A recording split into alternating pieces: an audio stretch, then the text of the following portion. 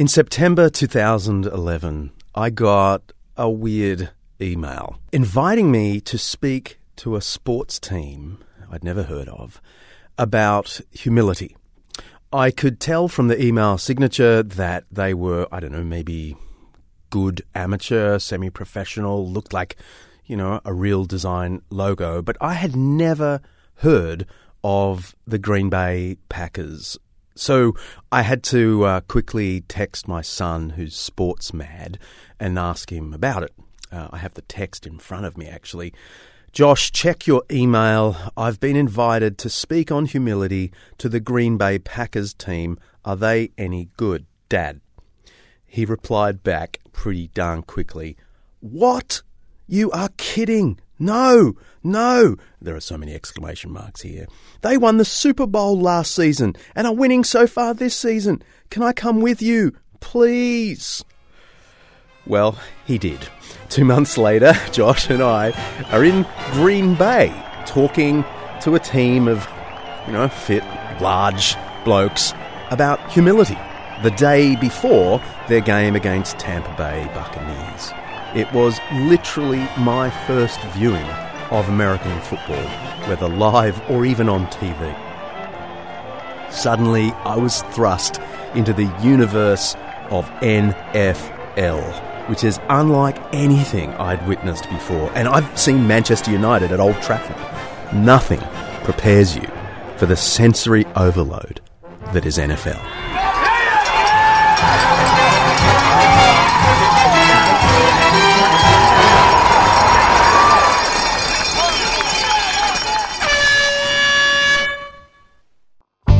I'm John Dixon, and this is Undeceptions.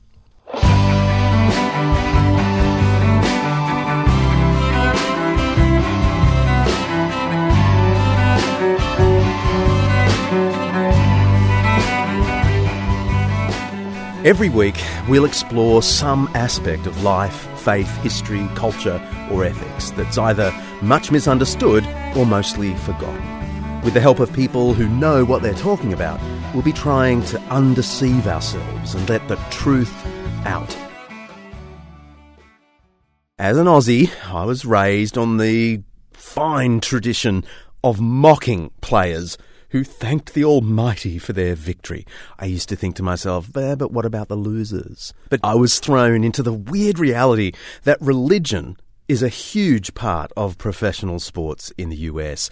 I was seeing full-time chaplains, chapel services for players, prayers before the games, prayers after the games. It was really confronting. Then there's the Tim Tebow phenomenon, which occurred around the same time. Touchdown, Tim Tebow! He was the quarterback of the Denver Broncos. He would often write Bible verses on his eye black. That's the black strips players would paint under their eyes to kind of reduce the glare of the stadium floodlights. In a national championship game in 2009, Tebow wrote John 3:16, "For God so loved the world that he gave his only Son, and whoever believes in him shall not perish, but have eternal life." That verse was the most Googled item of the day. More than 92 million searches, according to Time magazine. You might also have heard of Tebowing, an internet meme craze that swept the world after Tebow knelt on one knee to pray beside the field after a win, while his fellow players celebrated around him. Here's a reminder from ABC News in the States. Even before Sunday, we knew Tebow was big, with fans making customized Jesus jerseys and posting pictures of themselves online Tebowing, imitating Tebow's signature on-field prayer position. But after Tebow engineered yet another impossible last-minute win with this 80-yard overtime pass, we now have solid evidence that the dude is genuinely huge. So today, we're celebrating the start of the NFL season, because I can now say I'm a huge fan of the sport. And I'm excited to be speaking to a bunch of people who are part of my favourite team, the Green Bay Packers. We'll answer the question, are we right to be cynical about the displays of faith we see in our sports people today? Are they deceiving us and themselves about whether God really cares for football or baseball or cricket? We were just outside Lambeau Field, and you can almost hear the preparations and excitement. I feel it, don't you? I'm excited. It's going to be a new season. I'm still a fan. Even though I'm a part of it, I'm still a fan. So I'm sucked into the excitement energy. Does the city live, from season to season? Do you lose the will to live come January?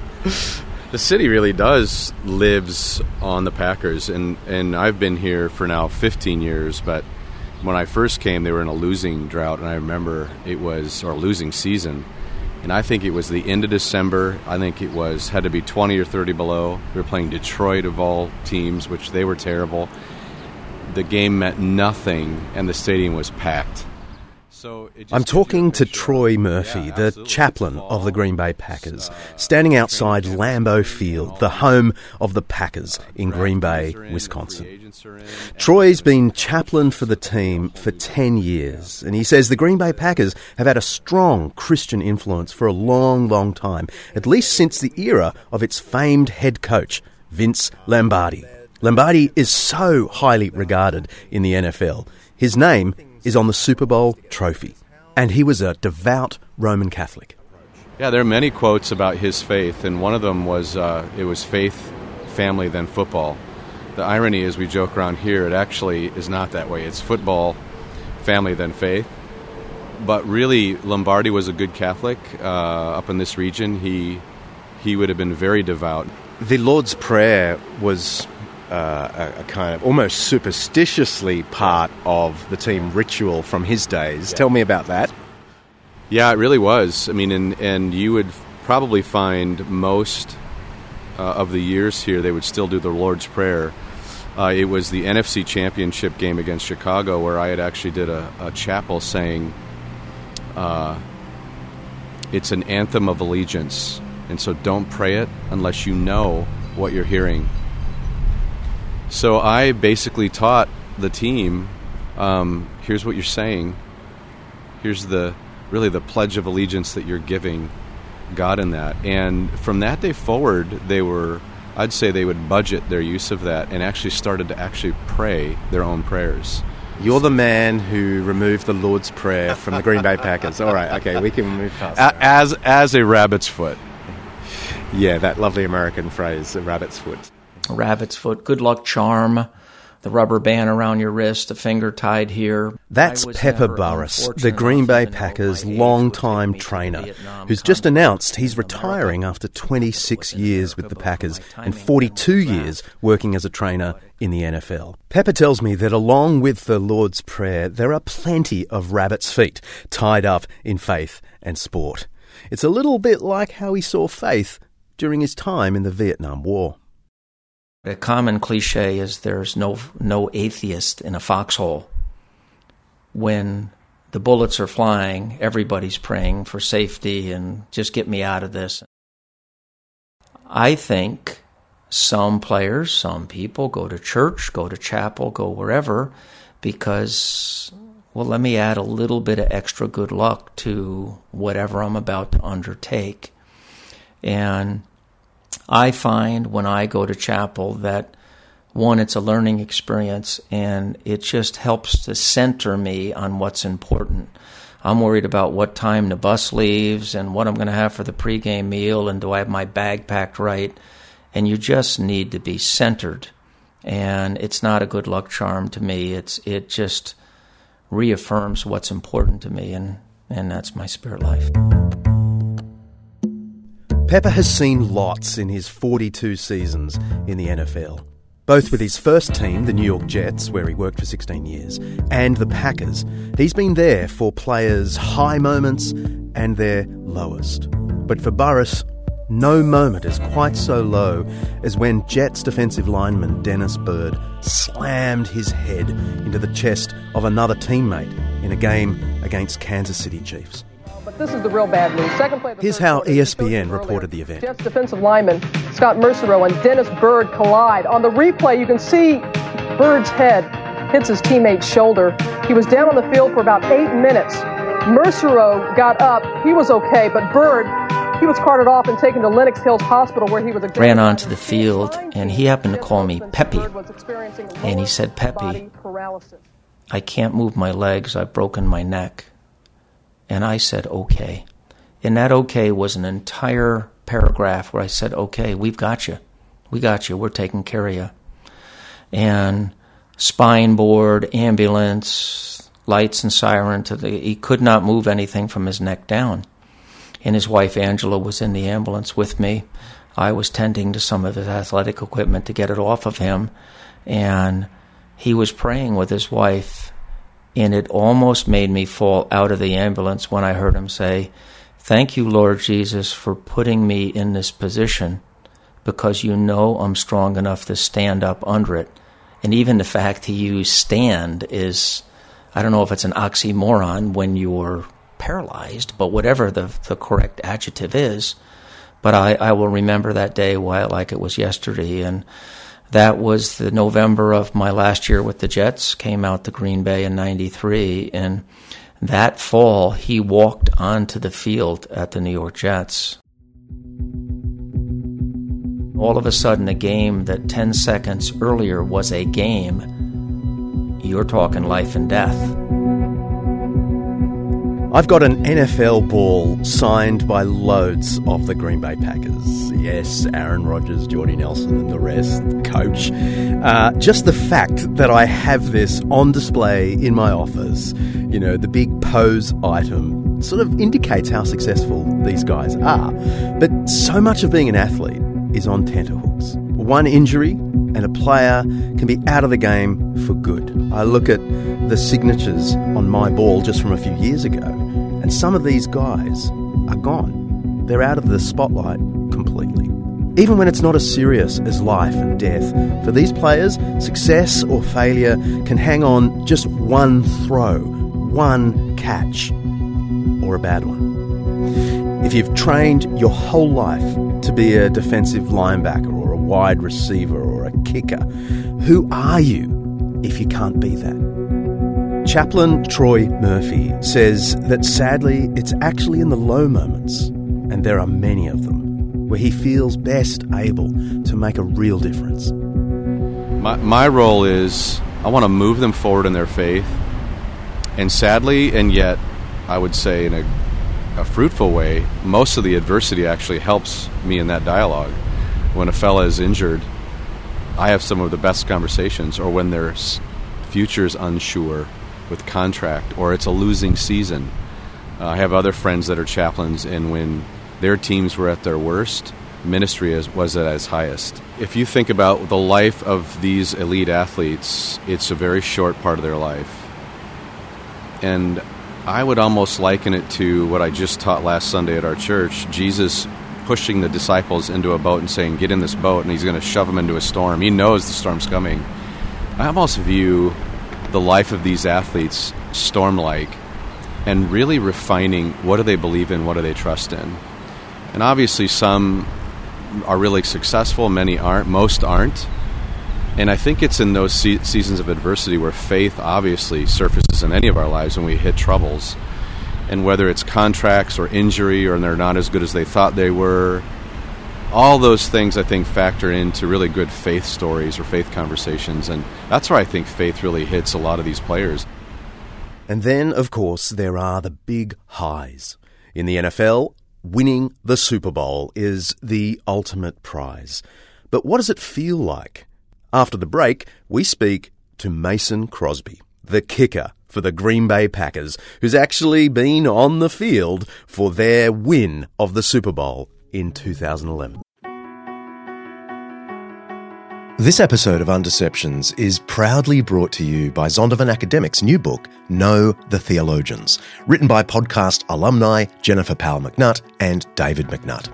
The McNutts invite us to meet the theological giants of the centuries, whose ideas have shaped not just Christianity, but also our world, whether you're a believer or a doubter.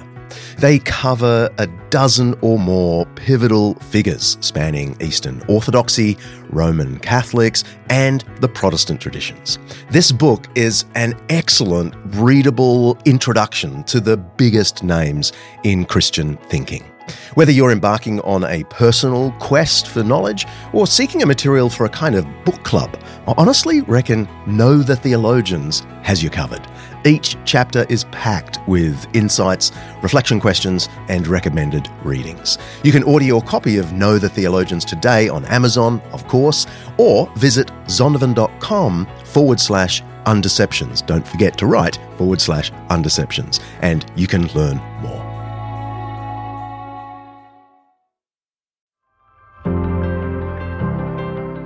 Imagine a world where you have to worry each day about where you're going to get clean water, where access to clean water is literally a lifeline.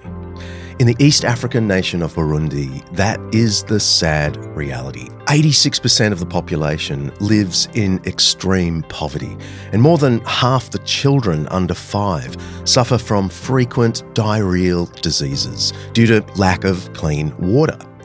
Anglican Aid is working on the ground with local organisations to change this. They're improving natural springs to give local families clean drinking water, which, can you believe this, cuts their medical bills by 30%. Now, for Aussies, the end of the financial year is approaching. Yes, American friends, the Aussie financial year is almost as weird as yours. For Aussies, this is a great time to make a tax-deductible donation to Anglican Aid. For the rest of the world, when isn't a good time to help families in Burundi access clean water? Will you please head to anglicanaid.org.au/undeceptions and make a donation before the 30th of June if you're an Aussie, or, if you're anywhere in the world, because every donation makes a huge difference. That's anglicanaid.org.au/undeceptions. Thanks so much.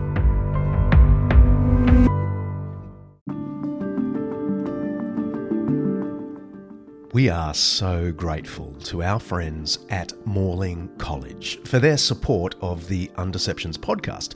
And they've just launched Morling to Go, a free series of short courses for you to explore key questions about the Christian faith, like why believe in God? That's a good one.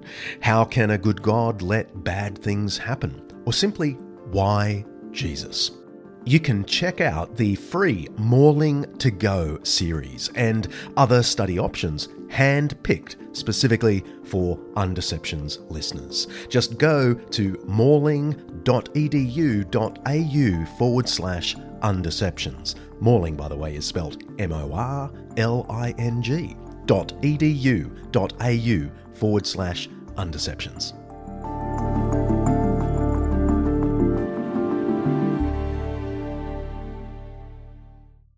Let's press pause. I've got a 5-minute Jesus for you. In the ancient world, humility was not a virtue. The idea that I would address gladiators in ancient Rome about humility is just bizarre.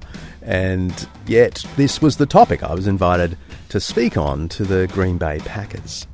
In the ancient world, part of the reason humility wasn't a virtue is that world operated according to honour and shame. The scholars often think of the ancient world, at least the Mediterranean world, as an honour-shame culture. That means that honour is almost the greatest good that you have to pursue for your family, for your tribe, for your city, or even just individually. And shame is the greatest evil to be avoided at all costs, and many decisions in life, political, military, moral, relational, family, they're decided along this axis of, does it bring honour? Does it bring shame? Even the great Greek philosopher Aristotle, who was more ethical than most in the ancient world, didn't see humility as a virtue. In fact, he says that honour and reputation are amongst the most pleasant things to a human being. Mostly when you really are honourable, but it's still great when people think you are honourable and great. This is the way the ancient mind thought. And they used the word humility in a kind of derogatory context. So you could be humble toward the emperors, of course, because they could kill you. It made sense. You are low before them. You could be humble before the gods, and you ought to be, because we are, in a sense, debased before the gods. But the idea that you should be humble toward an equal, let alone a lesser, was unthinkable. So what happened? How did our culture come to prize humility and despise honour-seeking? The answer has to do with the incredible influence of Jesus. Now that sounds like the sort of thing any Christian would say. Jesus gave us this.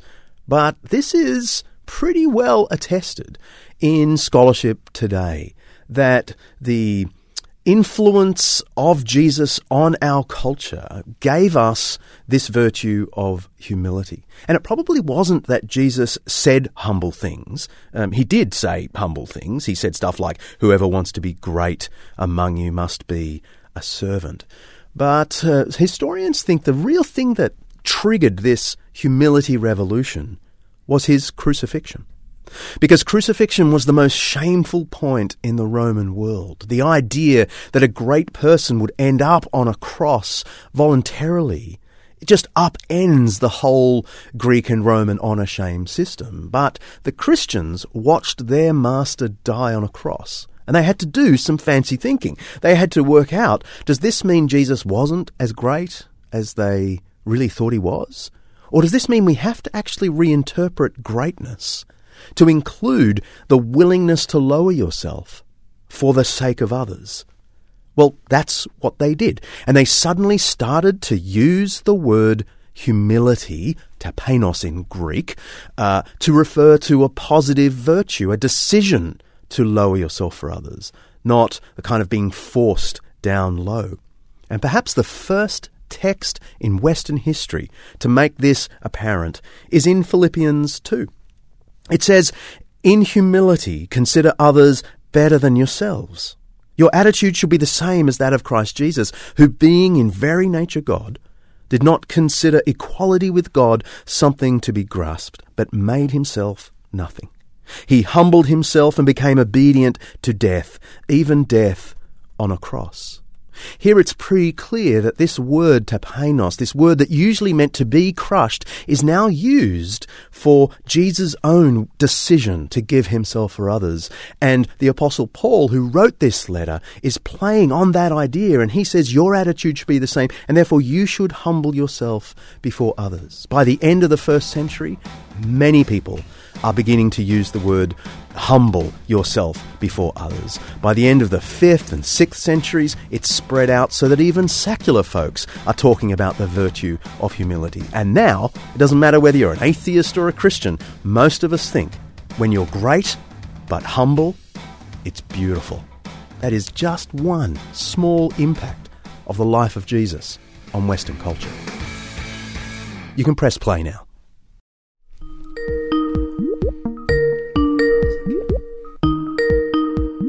Hello? Mason, are you there? Yeah, I'm here. How are you? Yeah, really well. Mason Crosby is now in his 13th year in the NFL, and he's the kicker for the Packers. When I speak to him, the NFL season is just days away, and he's been in training camp with the rest of the team. Tonight, the Packers play their last preseason game against the Kansas City Chiefs. Oh, I'm speaking to you on game day, am I? Oh, yeah. Yeah, we got a game tonight. The Green Bay Packers have won the Super Bowl on 2 occasions, most recently in 2011. I didn't have any of the excitement that went with that because I only got to know them the year following. But Mason Crosby was on the field for the Super Bowl, and he says it's his absolute career highlight. And then winning a Super Bowl, being part of that team, you know, the moment when we won it was so special. the lead up to it, the week of, and the pregame and the halftime show, and like all the stuff around the Super Bowl is extreme and kind of indifferent, and everything just seems to be heightened. But once you get into the game, it just kind of you settle into playing football. You start realizing every game in the NFL, regular season or not, is big and important, and you have to go out and play well. So within those lines, the game itself didn't feel like bigger than any other moment. But the sideline, the crowd, the entertainment, all the other stuff kind of surrounding the game was more extreme than any other game I've ever played. That moment on the field when the confetti falls and like we stopped them on fourth down and the game was over, and you just kind of realize you just had won the Super Bowl. And then my family coming out onto the field. I was holding my son was 6 months old at the time, so my wife and son came out on the field, and I got to carry him around and get those pictures and those images of just us, just full of joy and excitement for what we had accomplished. That one is probably that's definitely the highlight and the biggest high moment of my career for sure. The pinnacle of sport is the win, and that's where we'll get most of those players who give glory to God. But Pepper Burruss isn't convinced that's the right way to display faith in sport. Some people, just get so wrapped up in the fact that it's just a game, and it has no eternal value. When people pray about, winning and losing, there's Christians on both teams. There's non-Christians on both teams. There's people praying on both teams. And I like to say, God really doesn't care who wins or loses. God tends to care what you're doing with the talents that you've been given, and are you using them essentially to please the Creator? I mean, if you're wasting your talents, your money, your gifts of hospitality, you're cheating someone. Mainly what I pray for and what I ask God to kind of protect on the field, safety, things like that. I guess in my mind, I don't always pray. I don't pray to get a win. I pray for safety. I pray for the ability to go out on the field and give my all, and to be free in that. And those are the prayers that I think all elite athletes who are Christians, especially here on our team, whenever guys pray before the game, I hear them praying for that. Praying for safety, praying for not only our team but the other team to be healthy and not have injuries, and then just praying to play at the what God's given us talent-wise and the ability to do play this game, to go out there and do it to the best of our ability. So those things are never above above praying for, and I think God answers those prayers all the time. Mason Crosby did a lot of praying in 2012. He tells me about one particularly hard season when nothing seemed to be going right for him on the field. 2012 was by far my worst year percentage-wise. It was a strange year. It was a year where I didn't feel bad over the ball. Like I didn't feel bad when I got my stance, and then I went through a stretch. I think I missed a field goal in 7 or 8 straight games, something like that. It was craziness, but we were a good team. We kept winning games. A bad day at the office for Mason Crosby is a bit different from the rest of us. He was still making 63% of his kicks, which is not too good for a professional kicker, but, in academia, that's a pretty good pass. Still, he's one of the only players to have scored well over 1,000 points in the NFL. Some of the kicks weren't really like meaningful kicks. We were up by, 2 touchdowns or something, and I'd miss a goofy field goal late in the game or in the middle of the game. So that year was just was so strange, and all the bad stuff going on the field where I just could not find a way to be consistent and make all my kicks led to something that that I'm so thankful for all the time is just a different perspective for this game and how I view all those moments.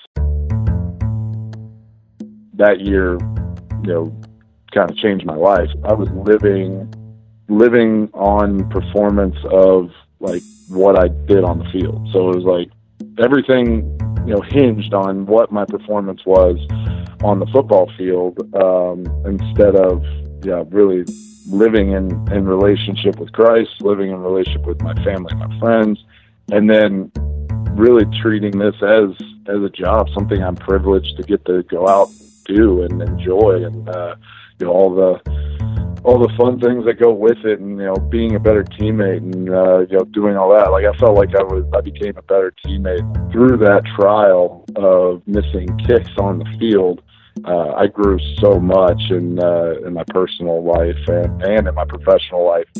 I have no doubt there's always going to be adversity, and there's always going to be moments that don't go my way. And through my faith, I'm able to just kind of move on to the next moment and see the beauty in it. Moments like what Mason is describing are where Chaplain Troy Murphy earns his stripes. He understands the pressure these guys are under. He himself is a former US Marine. And he understands how important it is that these guys set their sights on the right type of success. I think the hardest thing about faith for them is to make it the center versus football and their career being the center. If we can get that to be the center, then football becomes a joy, a gift, a privilege, something that God gave. But if faith just sits out there in the peripheral and it's more of an addition to what's center to their life, and I think that's the hardest thing about Christianity. Football players are just like us then. They're just figuring out how God works in their lives. They're just doing it on the field or instead of the elevator or the office or walking to the next meeting. So should we be sceptical about faith in sport? I'm not so sure. Perhaps it's more about having fewer expectations about the way our sporting heroes express their faith in public. Because with guys like Troy and Pepper in the background helping them along the way, they're just like us. They're a work in progress.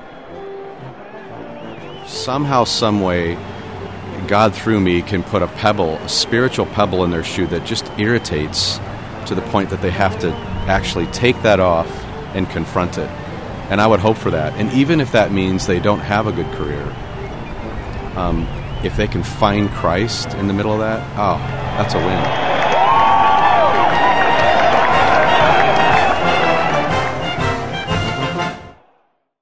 Papyri 1 week, the Packers the next. I hope you're enjoying Undeceptions.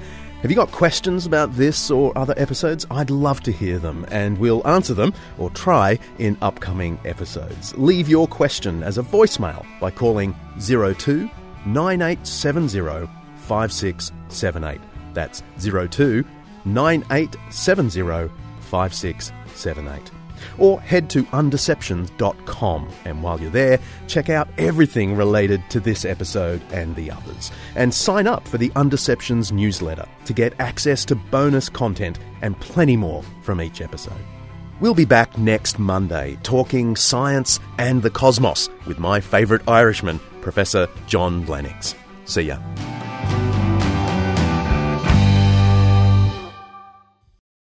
Undeceptions is hosted by me, John Dixon, produced by Kaylee Payne, directed by Mark Hadley. Our theme song is by Bach, arranged by me and played by the fabulous Undeceptions band. Editing is by Bella Ann Sanchez. Head to undeceptions.com, you'll find show notes and everything related to the episode. So this is episode 2 of Undeceptions, and we're doing the theme set, take 1, in 3, 2. Suddenly, I was thrust into the universe of NFL, which is unlike anything I'd witnessed before. And I've seen Manchester United at Old Trafford. Nothing prepares you for the sensory overload that is NFL. Yay! Woo! I don't think we need the special effects now.